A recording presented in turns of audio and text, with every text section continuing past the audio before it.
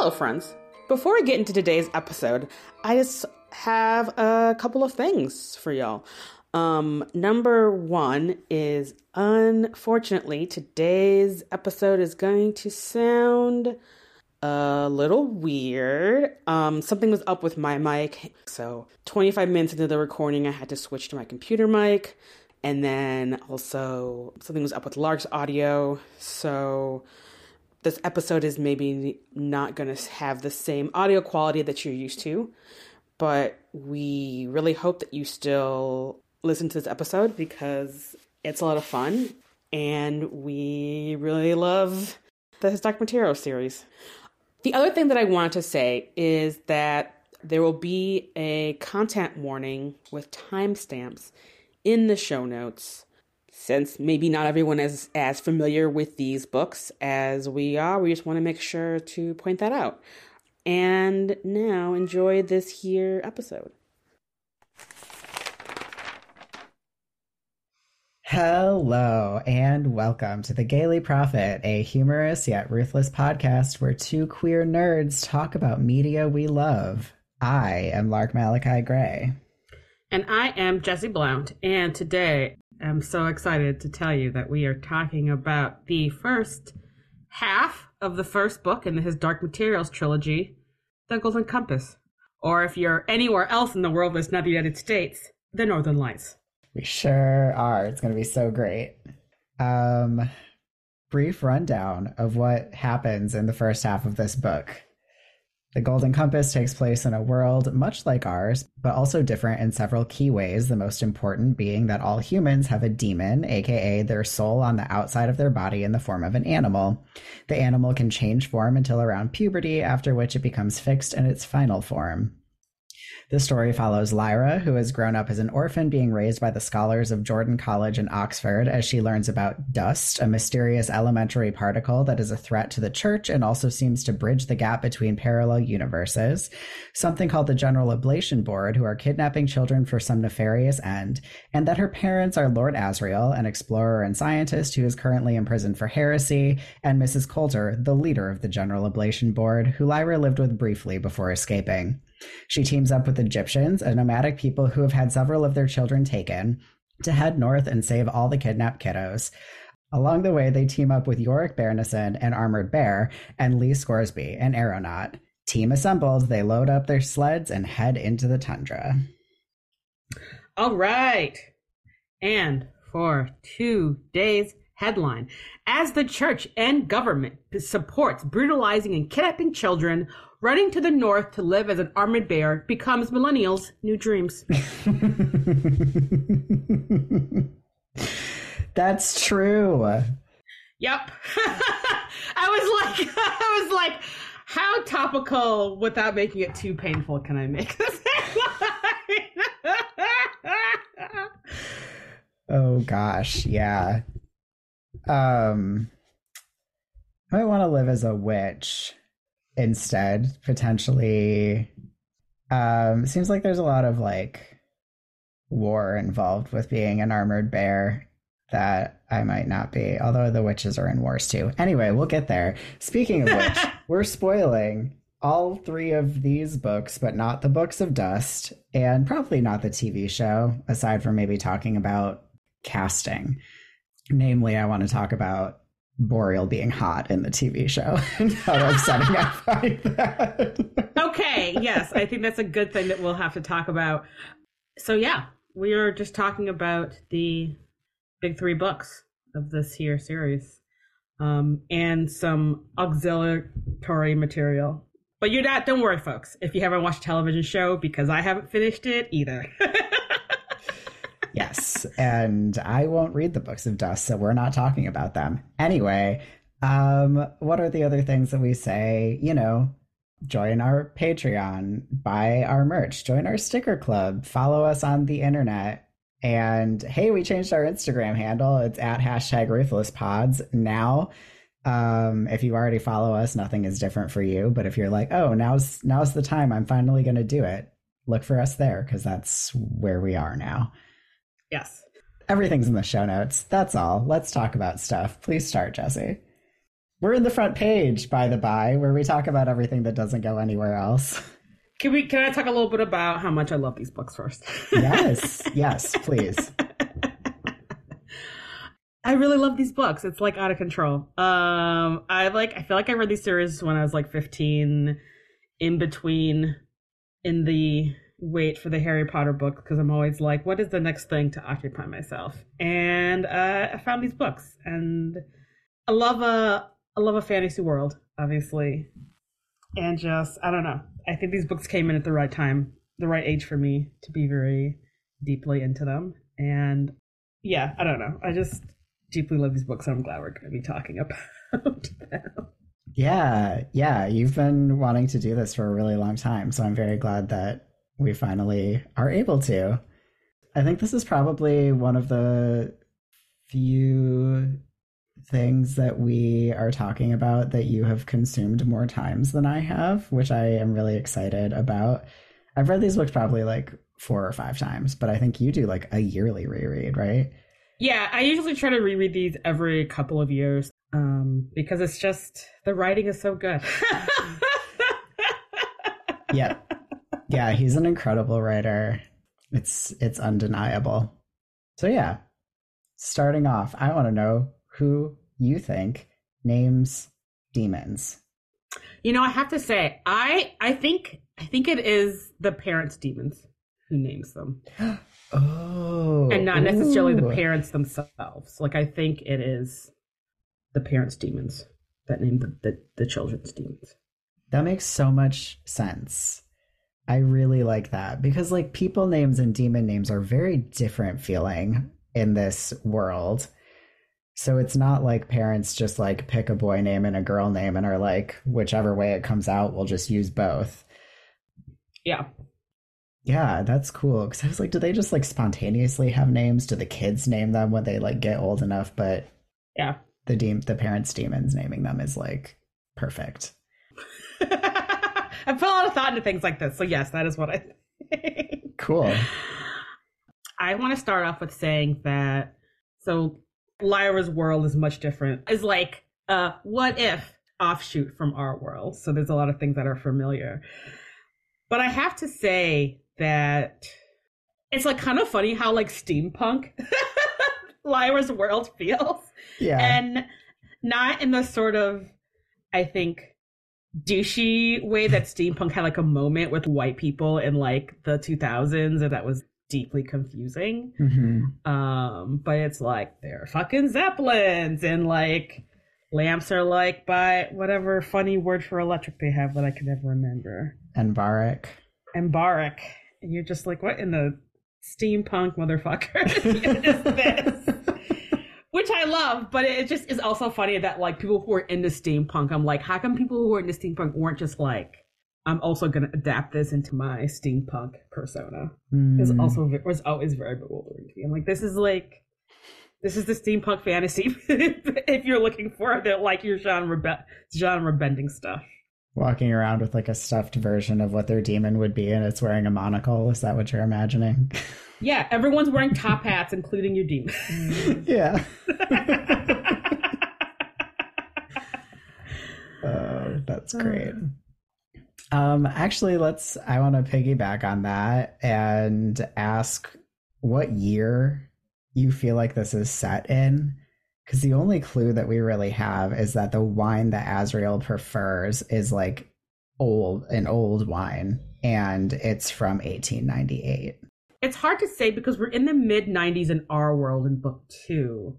So I guess part of it has to be that the historic split off between like whatever happens at the church is like the magisterium in this world, and like maybe hasn't necessarily gone off to colonize the rest of the world in the same kind of way. Maybe that it is like this is what the mid 90s look like in Lyra's world. Mm-hmm. Which is not quite the same sort of hub of industry, I think, as we get in our world.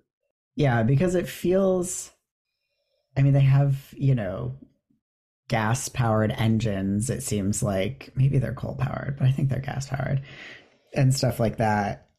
but it definitely feels much further back in time to our universe. Yeah.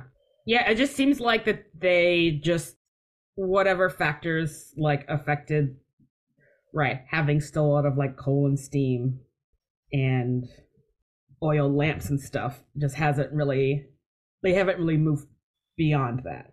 Right. So the first part of this book takes place in Oxford, which is also where Philip Pullman went to school, which you can tell because Jordan College is like based off of whichever college that he graduated from, because there's like a bunch of tiny colleges that make up Oxford. And I know that you have been to Oxford in real life. I have. I don't know if you have anything relevant to bring to, because I mean they must do like his Dark Material tours or something, right? Oh yeah. I mean, I don't do things like that because people, but all of the libraries in old parts of the UK have a museum in the library. So the big library in Oxford has like a little museum in it that has a ton of Philip Pullman stuff in it that I went and spent a lot of time looking at. And obviously I went to the botanical garden where the infamous bench is. And yeah, that has both a lot of Philip Pullman stuff and a lot of Lewis Carroll stuff, marked in there. They're very much like, yeah, Alice in Wonderland and his Dark Materials. It's here. We did that. So it's everywhere. And I definitely sought out all of it that I could, sans having to, be in a group of people walking slowly around a city. That's fair. Which I don't know. I thought that's awesome. And like, yeah, you two could go to Oxford and maybe not quite pretend to be a street urchin like Lyra is being, but enjoy some of that old collegiate town vibes that are really going on here. Yeah. The Natural History Museum that she goes to in the next book I'm like a connoisseur of natural history museums. I go to a natural history museum if there is one when I'm in a place, and I think it's the coolest one that I've been to, including the one in Paris that I think is very famous. But it's just like, I don't know, architecturally really beautiful, and also has a bunch of really nerdy shit in it. Like, here's a dodo, here's what's up with dodos in Alice in Wonderland, like, I don't know, it's just really great. I'm gonna go one day. Yeah, I don't know, it's cool. Really enjoyed Oxford a lot. I think more than London, honestly, mostly because it's smaller and less overwhelming, but yeah, it was a good time. I know, I really want to go at some point in in the future. Maybe in the far future when it's international travel sounds cool. Yep. But yeah, unlike a certain theme park, you could just go to Oxford and give money to people that live there. Mm-hmm. If you get really into this book, which you should. Yep. Wait, is it your turn or my turn? I mean, it was your turn, but that was mostly me talking, so I feel like it's your turn again. Speaking a little about the second book in the Natural History Museum, we get some Lord Boreal foreshadowing that I feel like I always forget. Where it's like, oh yeah, he meets Lyra, they interact at Mrs. Coulter's deeply awkward seeming cocktail party. Yep, they sure do. And you know what? This Lord Boreal, it's like much more understandable that when they meet again in Will's world, Lyra isn't like, oh, I've met this guy before. Again, TV show Lord Boreal. I know she's young, but not so young that she's never had a crush. Like, we know that she's had crushes, especially on like, cool teens and whatever. The dude who plays Boreal on the TV show is so fucking attractive that I'm like, you would never forget having met this man. It is distracting to have him be that hot. Yeah. He's supposed to be like creepy and like kind of gross. And you're like, I mean, that the actor pulls off creepy, but there is zero gross taking place. Yeah. I feel like Lord Boreal is like sort of what Oh my God, what is that dude's name? I'm totally blanking out. Who plays President Snow in the Hunger Games? Oh yeah, Donald Donald. Sutherland. Yeah, Like a bearded Donald Sutherland plays like a creepy old dude, I think, very well. And I feel like when I'm reading the books, I'm always just like, yeah, you're just like a creepy old white dude. So having him like be like this like hot black dude is like, you guys, what is happening? I mean, shout out to that actor. I'm glad you're working. But yeah, he's here and still an asshole. Yep. Giving us lots of really important exposition though, so bless him. That he is. I want to say that I think, I read a lot of YA, have consistently since I was a young adult. And I think Philip Pullman gets kids more than basically any other author. Or maybe it's just that he doesn't try to like soften or romanticize what being a child is like to make it less sort of brutal than it really is, but like he describes the experience of being a kid and like playing as a kid in the way that it feels as a kid, when he describes the wars that all of the different kids from the colleges and the townies and whatever are having, I'm like, that is exactly what it was like to like play cooties on the playground in elementary school. Like we did take it that seriously. I really like that. It feels respectful of children's experiences in a way that I think is really rare. Yeah. I mean, I think it's easy to be an adult and just sort of forget or sort of file off the sort of kind of like brutality of being a child and other children, and how that's sometimes it is like intentionally cruel, but sometimes it's just part of being a kid. Yeah. Yeah. I love Lyra's like dirtbag street urchin life that she is leading. Yeah. Okay. Here's my last thing, is just that the description, we get this very brief description of Bolvanger from Kaisa, from Seraphina's Demon. And it just sounds so much like Mordor. And I really love that. It's like no bird flies there. They like burn this terrible fuel and like the lights and animals stay away, and it's just this like industrial building when we get there, but the description that we get is just it like literally sounds like they're describing Mordor, and I just fucking love it. Oh my God, I should do one more thing. Sorry, there are so many good descriptive lines in this book. I really love how a lot of the descriptions are very like textual, not like in a text, but like as in like in a has like a really good feel of it. Like I actually wrote down that like there's a description like towards the beginning of the book about how much of Jordan was underground versus above ground, and so much of it was underground that it was sort of like the college was on a froth of stone, and you're just like, what the fuck? Yeah. What kind of line is that?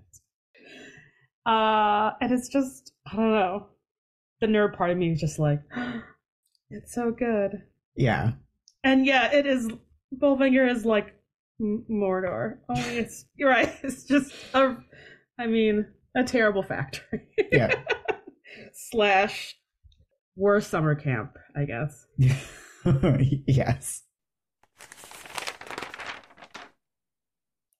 Welcome to Community Profiles, where we talk about character development. And you wanted to start with Lyra. I think we should start with Lyra, our heroine. I love Lyra's just dirtbag tomboy life that she's leading at the beginning of this book. She's getting this hilariously piecemeal homeschool education and just like chilling and like making friends and hanging out. And I'm like, I love that for her. Yeah. I mean, she's an orphan who, as we find out later, could be in like in a way worse living situation just because her parents are two incredibly connected political people, and she's like has eked out what I think is going to be a very pleasant childhood. Yeah. I mean, not like an always great childhood, but like a fine childhood. Yeah, I mean, we do get the incredibly tragic line that the scholars might have felt like a family if she knew what a family was, which... Yeah. Oh, my heart. That's a really rough line. Yeah. So yes, living this okay lifestyle, and then is swooped away by Miss Coulter, who does not abide by Lyra's tomboy lifestyle. No. But is also like dangling this like, oh, we're gonna go to the north, it'll be great, over her head. And it's just so many things happen to Lyra in like a 3-month period of time. Yeah. I think it's so funny, that thing that you cited earlier about like a child with more imagination or whatever, because Lyra has an incredible imagination. She's like this amazing storyteller, and it's such a weird thing to just sort of like put in there. I can't remember the context, but whenever he's like, she doesn't have an imagination, she's not an imaginative child, and it's like, I'm sorry. She like shakes off this creepy dude by being like, yeah, my dad's a murderer. He's out doing a job right now. And like the stories that she's telling all of the Egyptian kids, where she's like, yeah, I watched a dude like poison this man, or tried to poison my father, and then he had to drink the poison himself. And like, what is that if not an imagination? Okay, so I have to say though that I think part of it is that Lyra is really good at like weaving a story from like bits of truth, which is what is happening. But I think for someone like me, who like was an anxious child, now an anxious adult, who like is always running 10 different what if scenarios in my brain, would not have been as quick thinking as Lyra to be like, well, my dad's a murderer and he's coming right off the train. Hey, you know, because it's like, well, what if that doesn't work? Like, you know, this guy, like, what if, you know, like, blah, blah, blah, blah. And Lyra doesn't seem to have that hesitation of the like, what if, but this, then that kind of rumination, which I feel like I admire as someone who is, oh my God, yes, who has always been an anxious person about like, what if, and Lyra's just like, whatever, you know? Yeah, but I guess those are two kinds of imagination, but I think she just lacks, she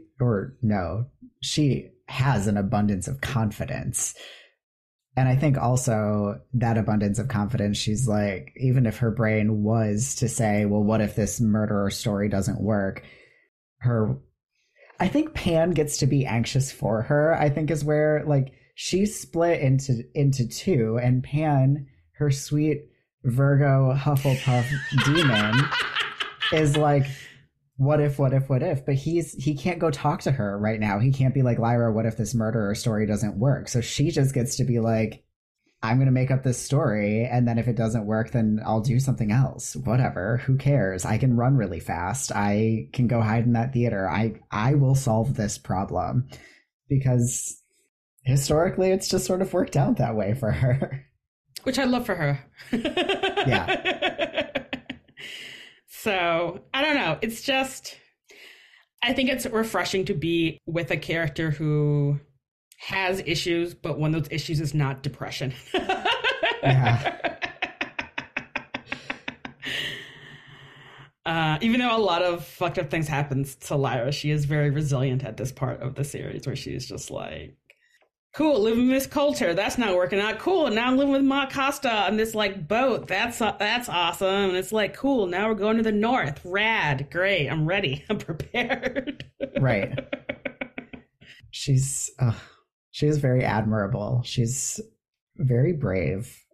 What a great main character. I know. I feel like I like Lyra in a way that I don't often like a lot of other main characters. Same. I think I was just thinking too, a lot of the, angst of main characters comes from the weight of being chosen.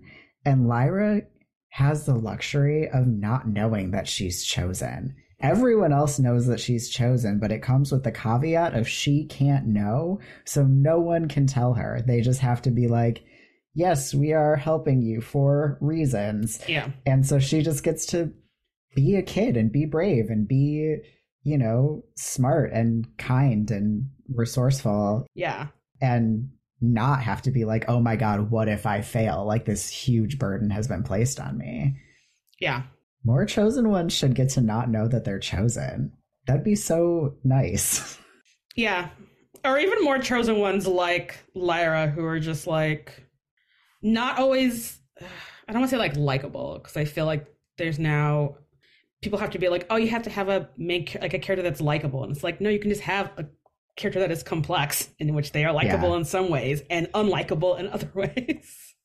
So should we talk about Asriel? We should.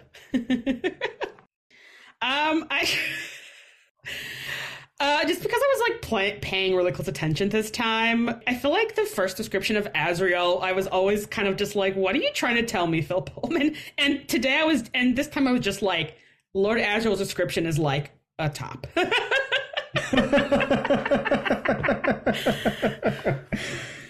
Because it's like, it's a face to be like dominated by or to fight, but like never to pity. And I'm just like, what is this? What? Yeah. No, I think you're right. I feel like the fundamental incompatibility between him and Mrs. Coulter is that they're both tops. And I feel like they're both the kind of tops who would be like, yeah, you can handcuff me to the bed. Like, I can top you while you have me in restraints kind of tops. Yeah. I feel like their relationship was just probably, pouring, I don't know, kerosene into gasoline already on fire. It's like just two already explosive things coming together very quickly, explosively. Yeah, totally. So, but yeah, Lord Asriel's a top and also an asshole. I have like such a soft spot for Asriel. I don't know. I mean, yeah, I know that he's an asshole. I know that he does a lot of really asshole-y things. I'm like incredibly swayed. I feel like I like retrospectively read everything he does through the lens of the fact that he kills God, and am like, you can do no wrong. I don't mean that, but I just like, I've said before somewhere on this podcast that I think the hottest thing that you can want to do is kill God, and like the only thing hotter than that is fucking succeed in killing God. And I know like Will technically kills God, but like whatever. Yeah. Asriel takes out the Metatron, which is the acting God in that moment. And so I'm like, yeah, whatever you have to do to get there, man, do it. You're fine. That's hot. You're hot. Yeah. Let's do this. Yeah. So, okay. So there's obviously 80 bajillion things on the internet written about how Philip Pullman is inspired by Paradise Lost for like this entire series. But today I learned, because, all right, full caveat, I have not read Paradise Lost because it is very dense, but I've wanted to, because this book, it's sort of like if Encanto is 100 Years of Solitude for kids, this series is like Paradise Lost for kids, sort of similarly. But apparently, so Paradise Lost is where you get like hot, charming Satan from. And I was reading something where someone was just like, yeah, Lord Asriel is Satan, one of the like classic like Milton Satans in this series. Like, he's charming, he's hot, he wants to kill God, he wants to rebel against the church, and he's going to convince you to do it, and you're going to be like, hell yeah. It's working. That's what I'm saying. It's working on me. So yes. So I feel like when I read that, I'm like, yeah, a lot of things about, because like, yeah, like Lord Asriel wants to kill God. I'm like, yes, fucking do it. That sounds great. Seriously. I would join his army in a heartbeat. Yeah, feel free to talk about him being an asshole. However, I don't want to like not make space for the Asriel's an asshole argument. I mean, it's just really funny because, like, unlike Miss Coulter, who has basically zero interactions with Lyra up until the month and a half of this book where they're living together. Right. Asriel sees her occasionally since she was, infant living at Jordan, and he's like pretending to be her uncle, which is the most hilarious open secret if like a bunch of people are like, yeah, okay, dude, she looks exactly like you, but whatever. And he's just like the least paternal uncle he could possibly be. It's just like, I know you're trying to maintain a front, my dude, but you could pretend a smidge more. Mhm. The way that he treats Lyra, I agree, is very like, I mean, he like twists her arm really badly the first time we see them interact and stuff like that. That we see like literally every adult interacting with children hitting them in this book. It's that kind of world. Yeah. Like even Ma Costa is described multiple times as hitting children. It's like, whatever. I mean, bad, but in this world, it's not something that is even in the realm of being thought about as bad yet. Yeah. And I feel like, that starts things off on a really sour note, but then the way, I really like the scene where we see this flashback of her having talked to him and he's like proud of her for having been like playing on the roof and is like, but have you checked out the basement yet? And I'm like, that's cool. Like, that's fun. I love adults who are like not overly trying to keep kids safe and are like exploring the basement of the college where you live is like fun and feels dangerous, but is relatively a safe thing to do.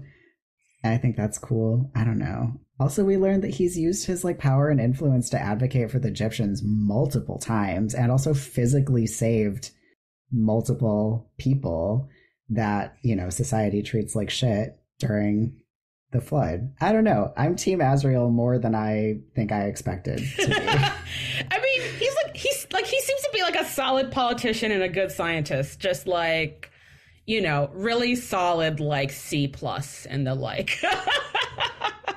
But okay, I will say though, and there are these like extra bits of like Phil Pullman like filling out the series and some addition that he calls them lantern slides that were collected into a short collection, like into a small book, which you maybe have read. But one of them is about how every year at Jordan, Lyra would have to be scrubbed off and like get her photo taken, and she had no clue and didn't care where those photos went, but they always went to Azrael, which is like very cute. But I'm also like, it is very cute. And like, maybe it's also just maybe he wanted to be more, but couldn't because of the whole like, oh yeah, this is just my niece. Open secret.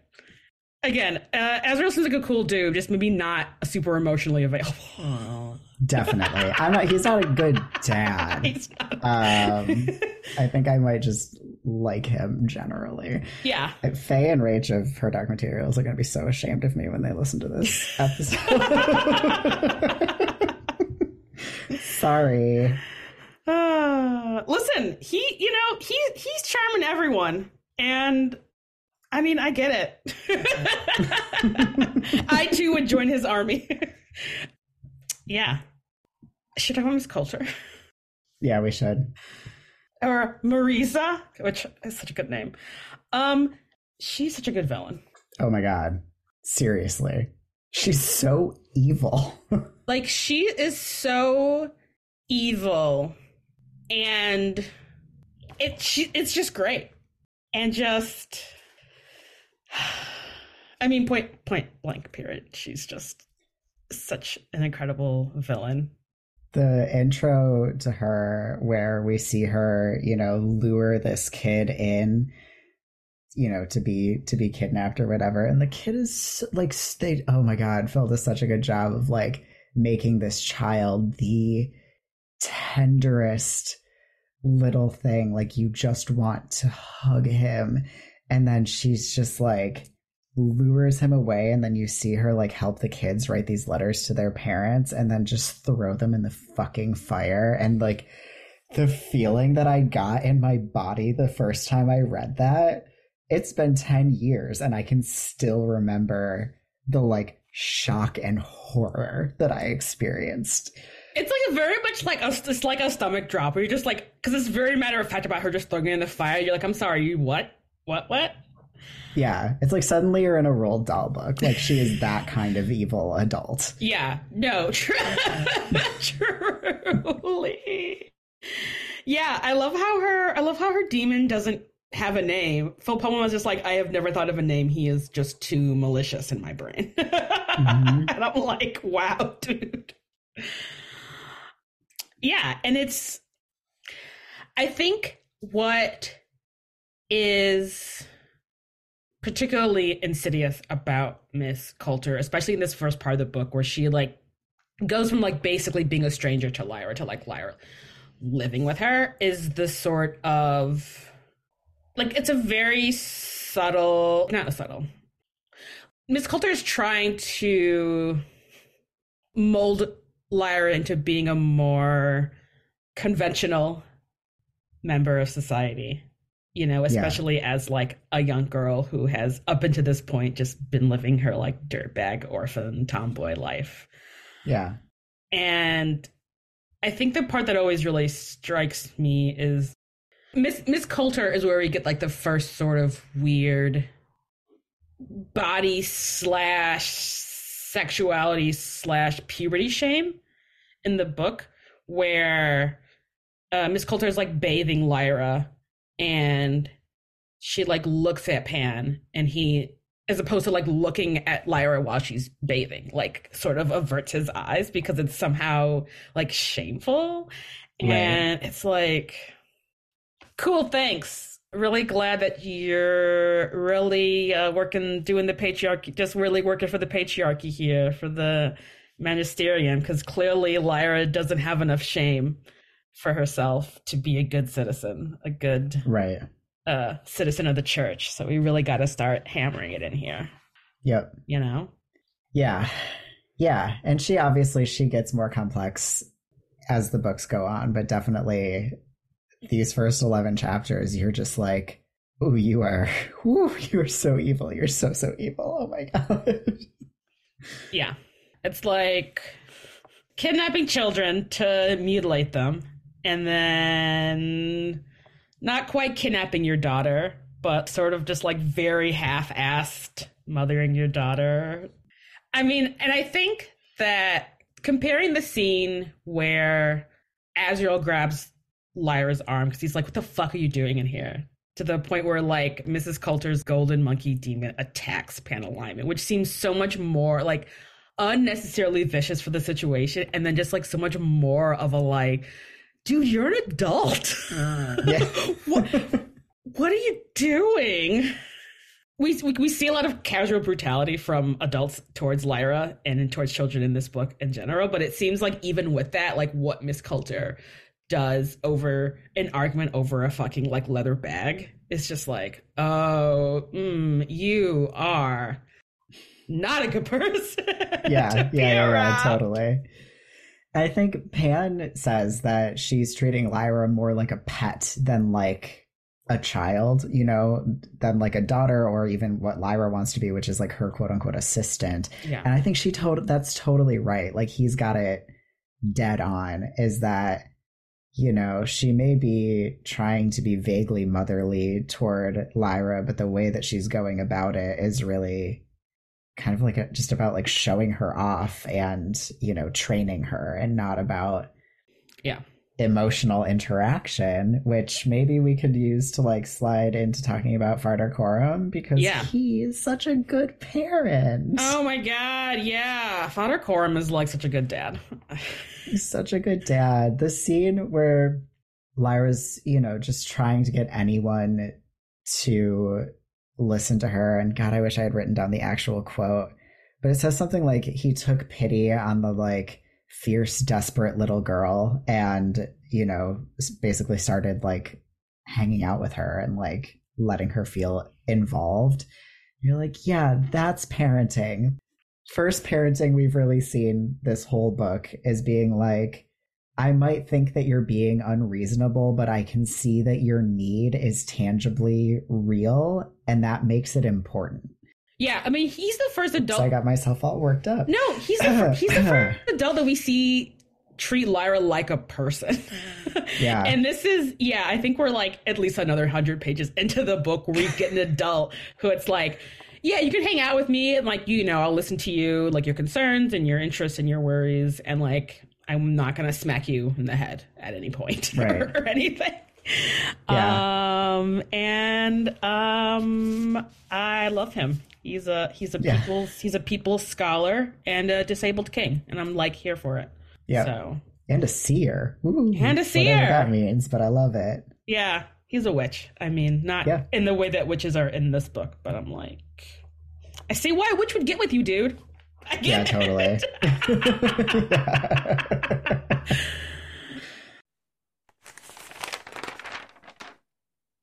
Welcome to the politics section where we talk about things that are fucked up. I'm going to start light and then work my way down. Cool. The church is the villain and I'm here for it. I'm so here for it. I feel like Philip Pullman is one of the few people in this world that I can confidently say hates Christianity as much as I hate Christianity.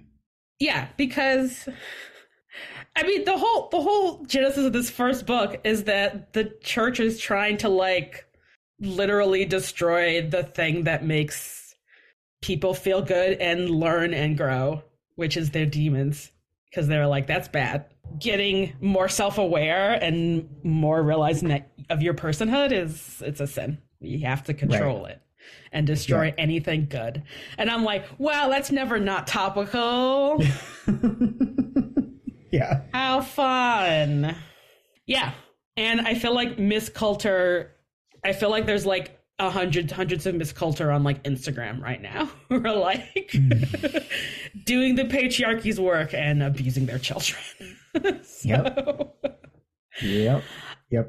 So yeah, the church is always the villain, and this book takes a hard stance against on that, which is like just fucking perfect. Yeah. Everyone give your children these books. You can take or leave giving them Harry Potter. It sounds like a lot of work to unpack with kids these days, but like absolutely give your children these books. It's like a sign of respect and being like, I trust you to like develop your own morality and be a good person without the interference of institutions that like don't want you to be an individual. Yeah, a like knowledgeable, aware individual who has like your own thoughts and desires. Yeah, this is definitely the like growing up is cool kid book. Yeah. Yeah. Jesus. Yeah. What a good vibe to be like. If the church is trying to smash out anything good about being a person, they suck. Yeah.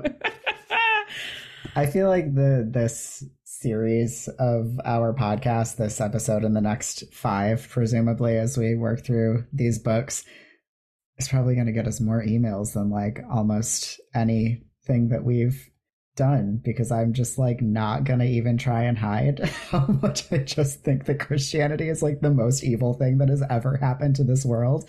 So, but I will invite everyone to put your keyboards away because I don't care.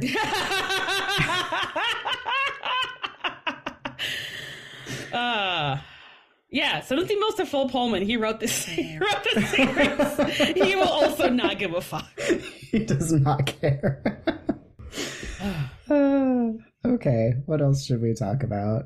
So my next point is sort of a piggyback off of, which is, it should be no surprise that the gobblers, the child mutilating wing of the ministerium, was like, we're just gonna abduct a bunch of like poor kids, and like in Lyra's world, the Egyptian kids, which is, you know, very much based on the IRL Romani culture.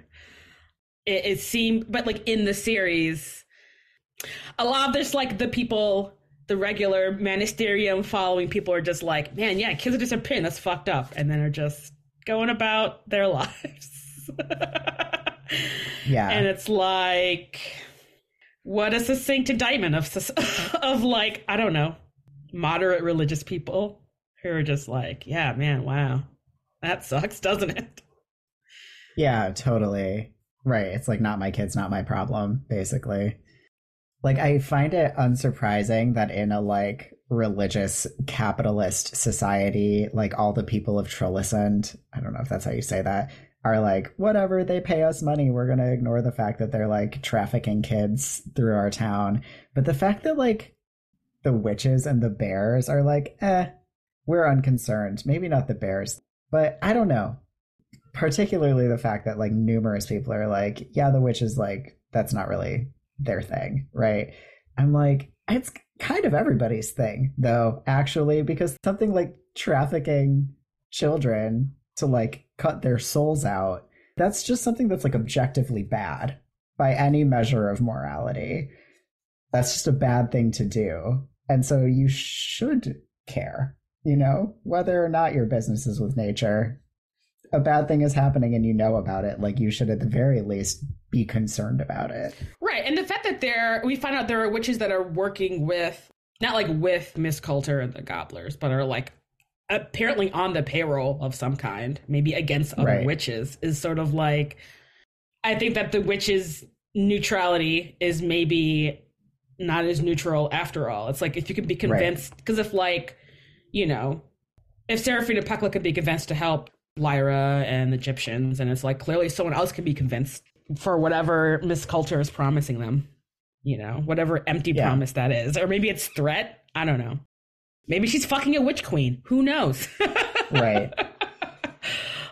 But like, I mean, we found out that the witches kind of do what they want, and I think that they take that to an extreme about we do what we want. Yeah.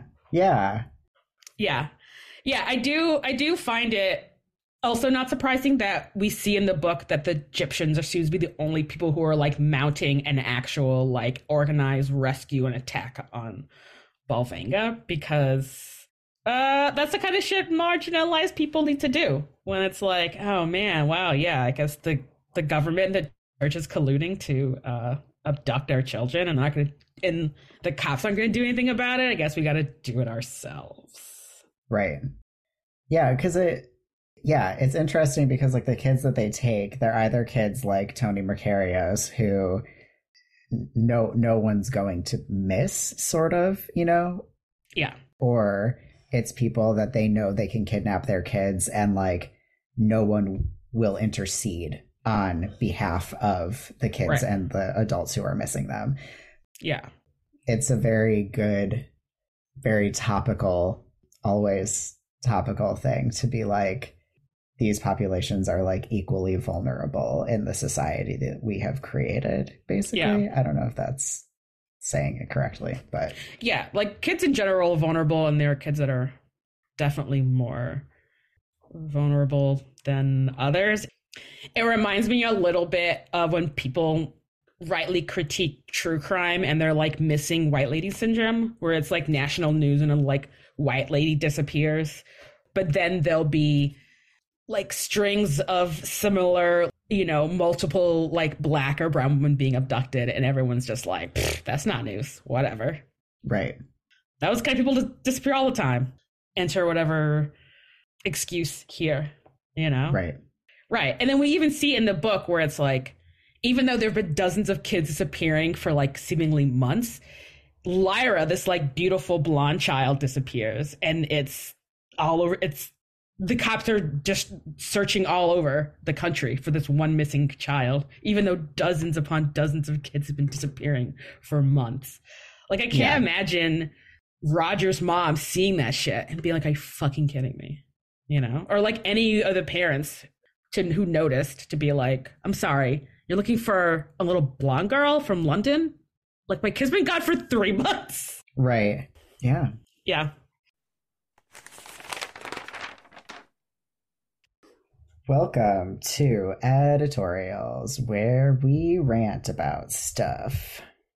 I hate that two separate people, when Lyra's like, I want to go to the north, are like, Pat, I'll bring you a walrus tusk.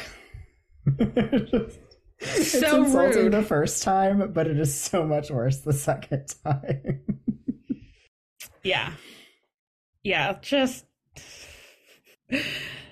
just let her go. Why not? She's been doing whatever she wants to anyway. Yeah, and just don't condescend to her. Like, don't act like, oh, I'll bring you a little gift is like, it's somehow, you know, gonna make up for the fact that she can't have this thing that she desperately wants. So yeah, I hate it. Yeah.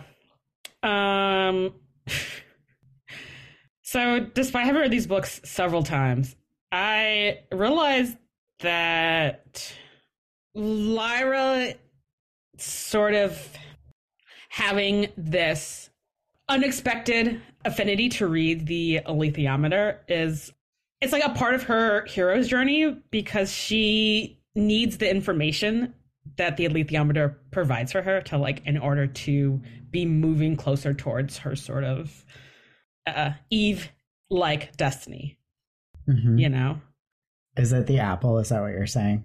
I mean, I guess a little bit is the apple, but mostly I think I've always sort of struggled with the fact that, you know, this is the book where Lyra sort of realizes she can read the alethiometer without needing a bunch of books and like a PhD in alethiometer reading, essentially. Yeah. But then she loses it at the end of the books, which I always thought which was bullshit.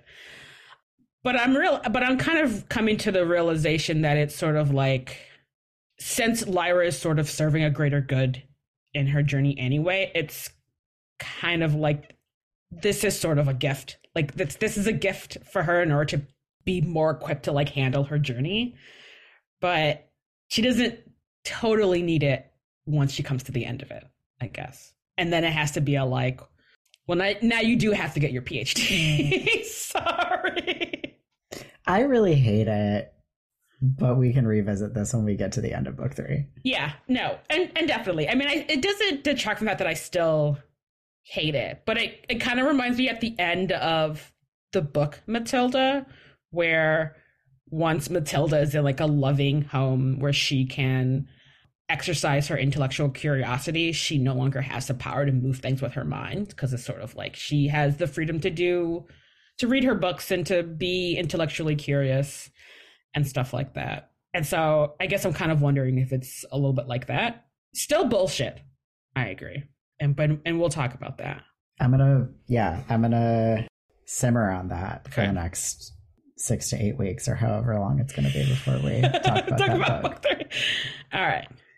I really like, I think it's Tony Costa is telling Lyra about all the like magical people and things in the north. And one of the things is ghosts the size of children with no heads. And like, that's clearly severed children. And I really like that like, I think Bolvangar hasn't been there for that long at this point, like maybe a couple of years. And they've been sort of slowly ramping up. But in that time, the few kids like Tony Macarios that we see who have escaped have already like this fiction has built up around them to try and explain the horrors that have been unleashed. And it like to the point where it's traveled from, I don't know, north of Norway, wherever they are, all the way to Oxford. I just think that's really cool. Yeah. No, it is really good. I think I actually did not realize that until literally this reading. Yeah, no, like, same, me too. I'm like, children the size of... all right, I have a question for you. Okay. Which is that, obviously we meet a lot of people and their demons, but this is also the part of the series where we get the one mention of the one dude who is a guy with a male demon. Is that guy gay? Let's discuss. No, that woman is trans. Perfect. We can talk more about that in Health and Science, because I want to get like into the magical science-y-ness of like demon genders. Yes. Excellent. That was maybe my last rant, actually. All right. I have a couple more. Cool. One, the story of when Azrael killed Mr. Coulter is so fucking brutal. Holy shit. It's the fact that after he's killed this man for like seemingly pretty good reason, namely that man was actively trying to kill him. Yeah. He like takes Lyra, tiny baby Lyra, and is like dancing around the body, like singing a little song, and is like calls for Ma Costa to bring him some wine, and then is like, clean up that blood. And, like, holy shit. Oh my god. He gives zero fucks. Yeah, no, that part of Azrael, I'm like, oh, I don't know.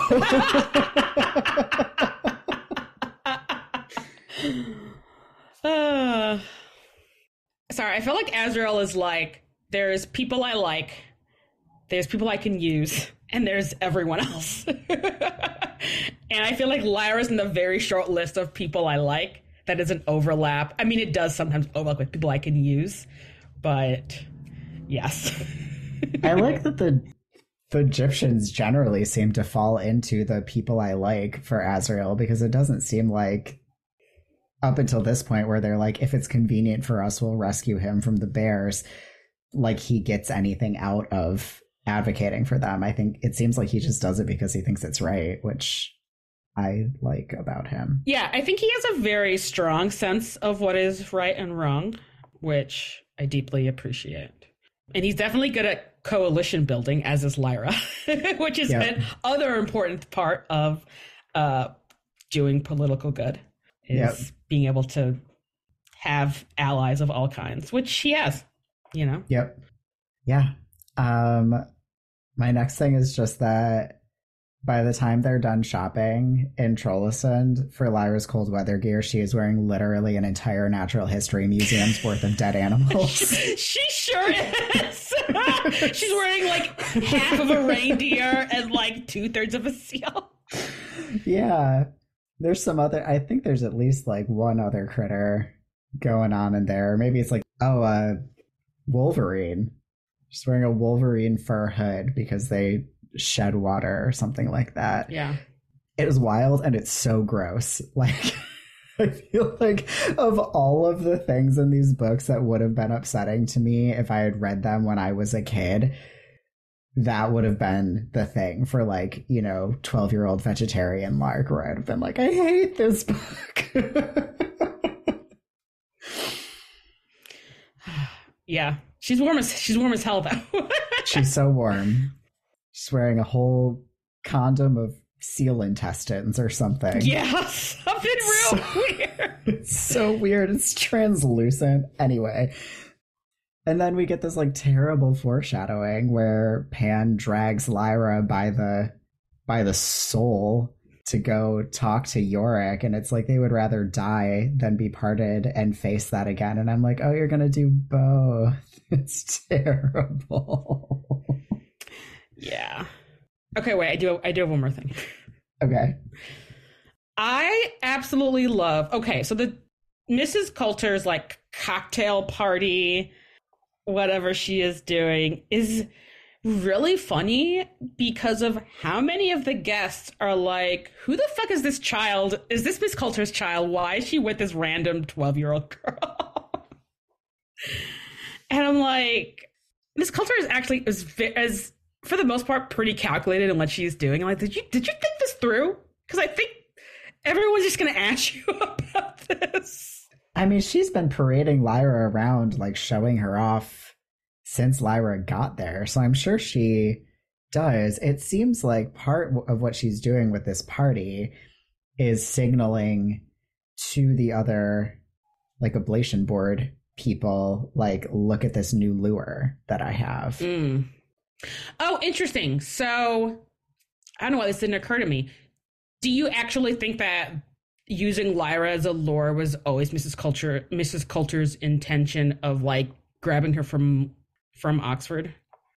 I don't know that was necessarily her whole intention. Like, I think there is a part of her that is like, what if I tried like being a mom? Like, wouldn't that be fun? Wouldn't that be like neat? Yeah. But it seems like, she is trying to like get Lyra to a point where she will think that everything that Mrs. Coulter is doing is like right and good. And it seems to me like it makes sense, even if it wasn't necessarily to lure kids, that there would be like some usefulness for her. Even maybe just as like a cover of like, I'm not kidnapping kids. See, I have a kid. Yeah. Or maybe to even get into more places where you have a kid, Like yeah, that too. Yeah. Yeah. Cause it is very confusing. It's like, so you've been like absent for 12 years and all of a sudden you decided you want to be in my life, but not tell me you're my mom. Okay, cool, thanks. Yeah. Well, and also she wasn't able to be in Lyra's life because before Azrael was imprisoned, he was able to enforce the college not letting Mrs. Coulter get anywhere near her. Yeah. I mean, yeah, I guess I just assumed it was part of oh, now I can grab her because Azrael's in bear prison. Except not really. His nice northern spa that he's had. Yeah. God, yes, that's where the millennials should all move. We don't have to go to war. We can just look at the aurora and right, take baths. Sounds great. Yeah, sounds so nice.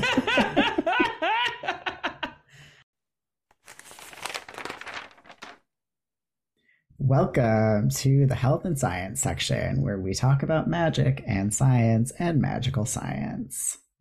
Do you think that a demon can become an animal that you don't know exists?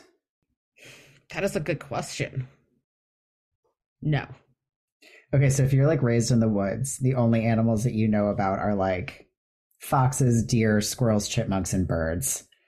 Your demon has to become one of those 5 things.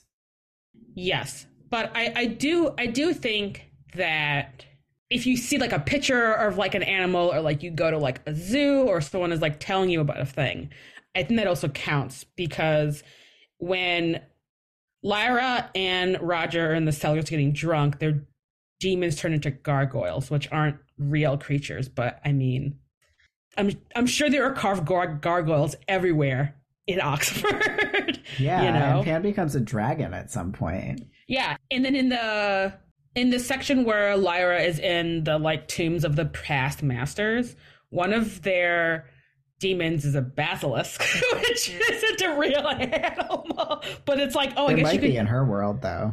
This, that is true. Are there dragons in her? I don't know. Oh, you know what? Great question. There's talking polar bears. There could be real dragons. There could be real dragons. I guess so.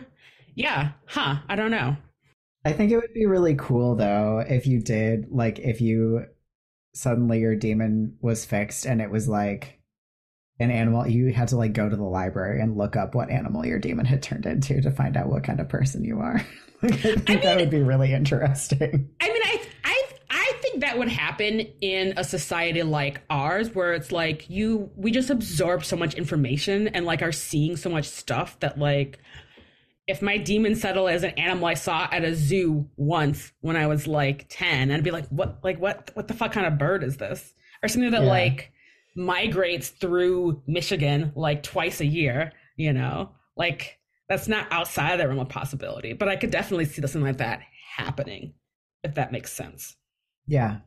Especially because we get a bit in the second half of the book, which I mean, I think will become a politics section per thing also. But it seems that kids that know more about other kind of animals have their demons turn into a wider variety of animals. So I think it really must be a exposure knowledge thing, where you have to at least know about an animal in order for your demon to turn into it. Yeah, that makes sense. Which really brings up what some really wild demons must have looked like when it's old timey bestiaire, but whatever those animal guides, and you're just have you ever seen a horse or an ox before? And you're oh my no. God. People walking around with the weirdest fucking cat demon. Oh my God. Oh, amazing. Yeah. Cats with human faces and shit. Yeah. Oh my God. That's the actual origin of the Cheshire Cat, was just some very confused Victorian's demon. Oh my God. Yeah. Okay, what's next? Just some fun facts about Miss Coulter's golden monkey demon. So, the newer editions of the Golden Compass have little illustrations done by Phil Pullman. And so what Mrs. Coulter's demon looks like in those illustrations looks something like a green monkey. I'm going to drop that in the chat for you. It is a monkey that has reddish gold fur, but also is sort of has also kind of a greenish gray and white fur happening also. They're pretty cute, I think. Definitely not as profoundly golden as I was imagining. Yeah, and I think that, and what I was imagining, which is what they use in the terrible movie, but I wonder if what people are often thinking about is the gold lion tamarin monkey, which is just straight up like luscious reddish gold fur, which is, I think, what I had always envisioned. Because they have like little black faces and this like just like this outrageous color. Oh yeah, this way makes way more sense. Also, these look like something out of Labyrinth or Dark Crystal. These do not look like real animals. This is not a real. This was made by Jim Henson. You cannot convince me. They do look like Muppets. What the fuck? Wait, was there something else that you were thinking about that wasn't one of? I mean, I don't know. I guess I didn't imagine something out of life. My brain just made a monkey. You know. Yeah. We also find out that demons can see ghosts. Yeah. Which is so cool. Yeah. I don't know. I have a bunch of other like random things. So I guess I don't know like what should be. Yeah. Let's jump back to the demons who are the quote unquote same gender as their person. Yeah. Because, you know, you and I share a love for magical confirmation of trans identities. Yes. And I think that there's something so appealing about, like, in this world, there would be no room for transphobia because your demon would be all of the confirmation anyone outside of yourself could need of what your gender is, regardless of what your body is. Yeah. Because, like, literally, Chuck Tingle's like, gender is in your soul, right? Like, and then your soul is on the outside. It's really neat. I think that's really cool. And I don't know. I just think that following the rules that he's set down, Bernie is obviously a trans woman. I'm here for this. I've actually often thought about the amount of living creatures that don't ascribe to a sort of binary gender as Western world likes to think about it. And then it's like, if you have one of those animals, it's like, there you go. Great. Yeah. Cool. Your demon is a slug that procreates asexually. Great. Cool. Yeah. You're dead. You like, that's fucking rad. Yeah, and I think it's like an interesting question about, you know, like what makes the gender of a demon, because like not all animals have sexual dimorphism either. So yeah. But whatever. I mean, I think that if you're like a gender fluid person and your demon is a robin, you're, even as an adult, your demon, like the phenotype, right? That's the one that's on like what it looks like. Yeah. Would be different from day to day, moment to moment as your internal experience of your gender changed, which would also be really rad for not having to tell people what your pronouns were that day, because they could just look at your fucking demon and know. Neat. Yeah, I'm definitely here for this. And I mean, demons as metaphor for like personhood and your personal experience is like so fucking cool. Like it's just like I just love it so much. You know, and there's just so many places you can take it. I mean, I think a lot of in the book is literary based and like symbolism based. And like I'm sure when people read this and are just like, oh, what's my demon? I think it's also, you know, you take into account like symbolism and, you know, other kind of stuff. But it's so fucking cool. Mm-hmm. Just what a good way to think about yourself. Yeah. And also I think in this series also it kind of, I don't want to say this. There's also a sort of maybe collaborative aspect to it also. Or not like collaborative, but like, so we get a description of the color of Father Corum's ginormous Maine Coon-esque Damon, who is just like the most beautiful like autumn color palette color. And then the fact that Lyra, that Panna Lyman ends up settling with a very similar fur color is like an obvious, like inspired by like both of their love of Father Coram is like, oh no, it's so beautiful. Oh, sorry. Because then you can think about that too. You're just like, oh man, the like form and like shade of your very soul is also affected by like the people that you love in your life. And I'm like, I know, that's why Father Coram is the best dad. Oh my god, my feelings.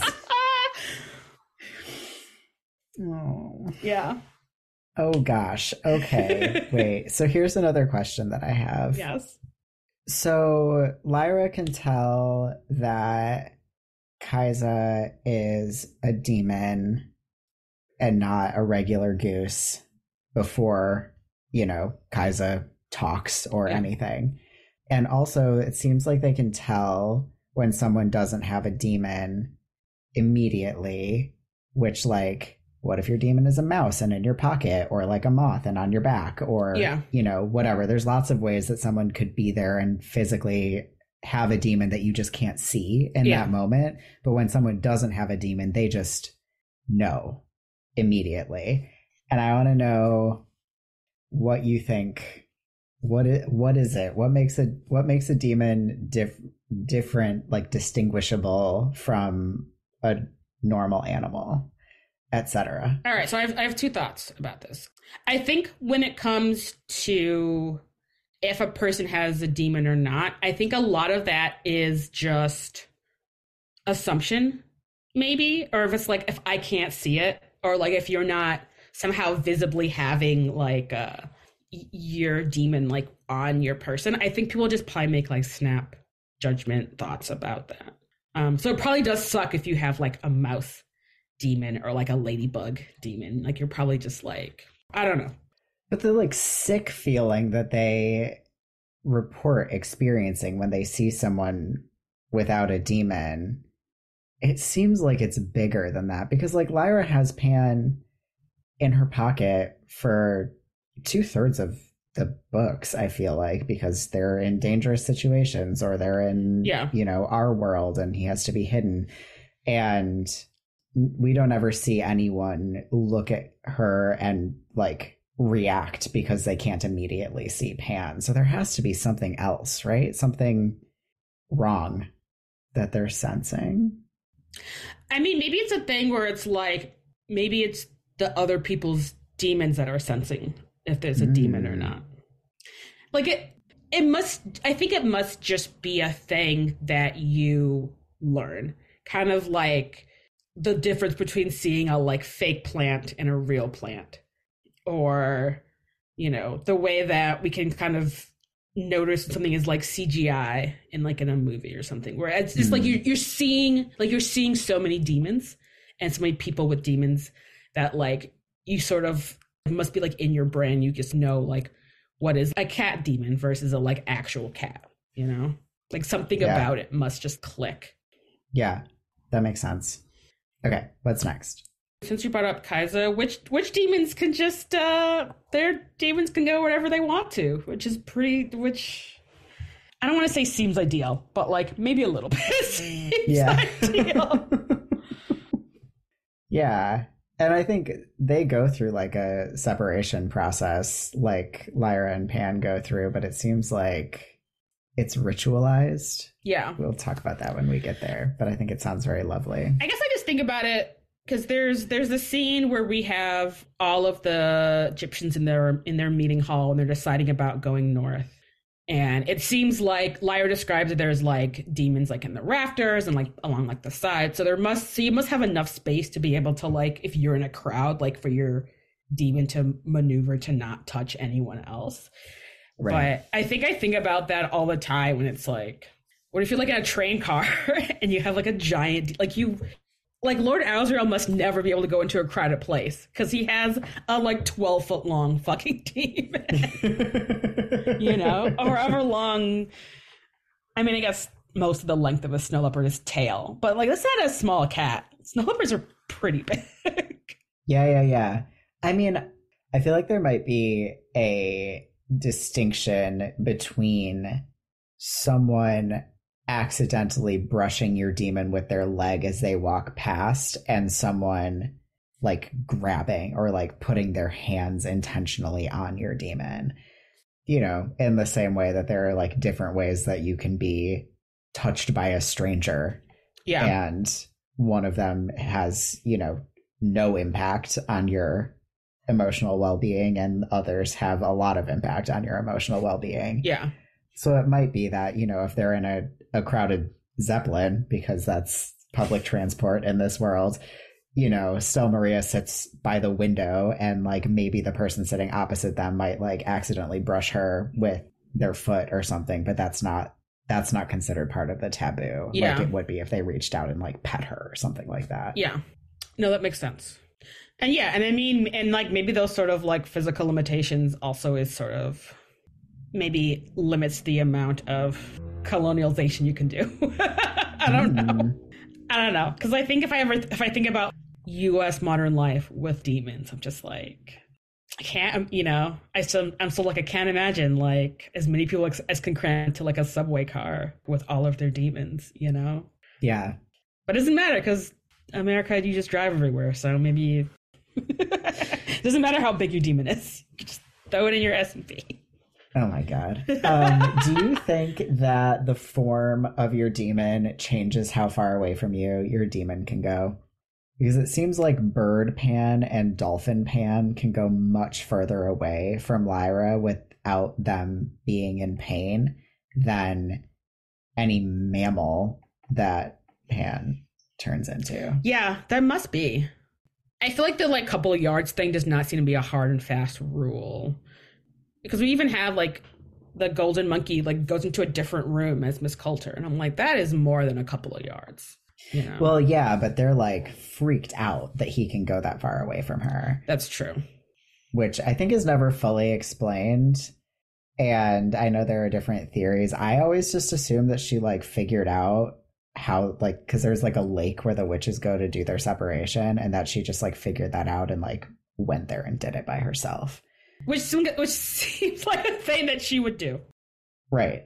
She'd be like, this would be extremely convenient. My demon has hands. Like, imagine the shenanigans we could get up to if I do this. Yeah. So she doesn't give a fuck about her demon.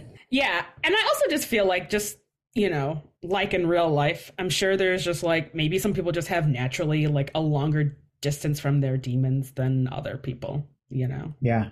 For whatever reason, because biodiversity. I don't know. Right. Yeah. And like for real, if you had a bird demon, even if you're not a witch and it can't go like miles away from you, just from like how bird flight works, you would have to be able to go further away from your demon for your demon to be able to stay in the air. So yeah, it must be flexible depending on form. Yeah. Yeah. Anyway, moving on. We've been recording for so long. Yeah. Oh, we find out in this part of the book that there is a taboo about someone else touching your demon, which is also, I think, a little more complex than that. What do you mean? Like, Lyra learns that it is taboo, but then we end up learning that it's like, unless you're your lovers, then it's like, okay. Or like that kind of lovers, I'm assuming. Yeah. I mean, she also, and it makes sense. She's like, even in war, like, no one would ever touch another person's demon. But we also learn, you know, several people violate Lyra by grabbing her demon in the course of this book. But like, obviously, when you're teaching a kid about the taboo, you're like, it literally never happens. Like, no one would ever do that. Yeah, the part about the like military, I'm like, yeah, wait until you learn a little more history, Lyra. Yeah. Sorry. But yeah, I mean, yeah, but for a kid, you just that's what you tell them, obviously. Right. Yeah. Okay. My last thing is, I spent so much time looking this up to try to figure out if it was based on any fact. But Lyra is hidden by the Costas in a cedar box, which demons, it makes them sleepy. So I guess they just don't sense Lyra and Pan. I cannot find any real life sources of maybe why that would be.